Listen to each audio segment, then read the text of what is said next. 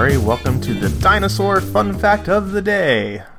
Today's dinosaur is the Kayenta Formation.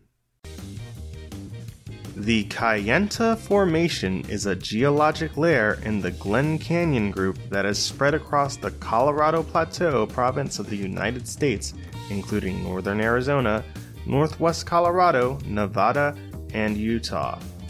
This rock formation is particularly prominent in southeastern Utah, where it is seen in the main attractions of a number of national parks and monuments. These include Zion National Park, Capitol Reef National Park, the San Rafael Swell, and Canyonlands National Park.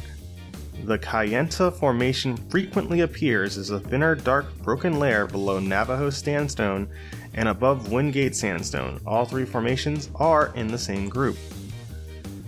Together, these three formations can result in immense vertical cliffs of 2,000 feet or more. Kayenta layers are typically red to brown in color, forming broken ledges. The Kayenta Formation is approximately 400 feet and consists of a fine-grained sandstone interbedded with layers of siltstone. The alternation of these units generally produces a series of ledges and slopes between the cliffs of the Navajo and Mojave Formation. Dinosaur tracks are fairly common in the siltstone, and freshwater mussels and snails occur but are rare. The Kayenta Formation is covered pale red and adds to the splendor of the Vermilion Cliffs. It accumulated as deposits of rivers. Don't forget to tell your parents to send us their suggestions and yours to @TheJimmyMurray on Twitter.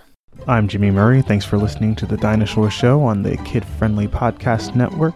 Music by Kevin MacLeod. Executive producer Chris Kremitzos.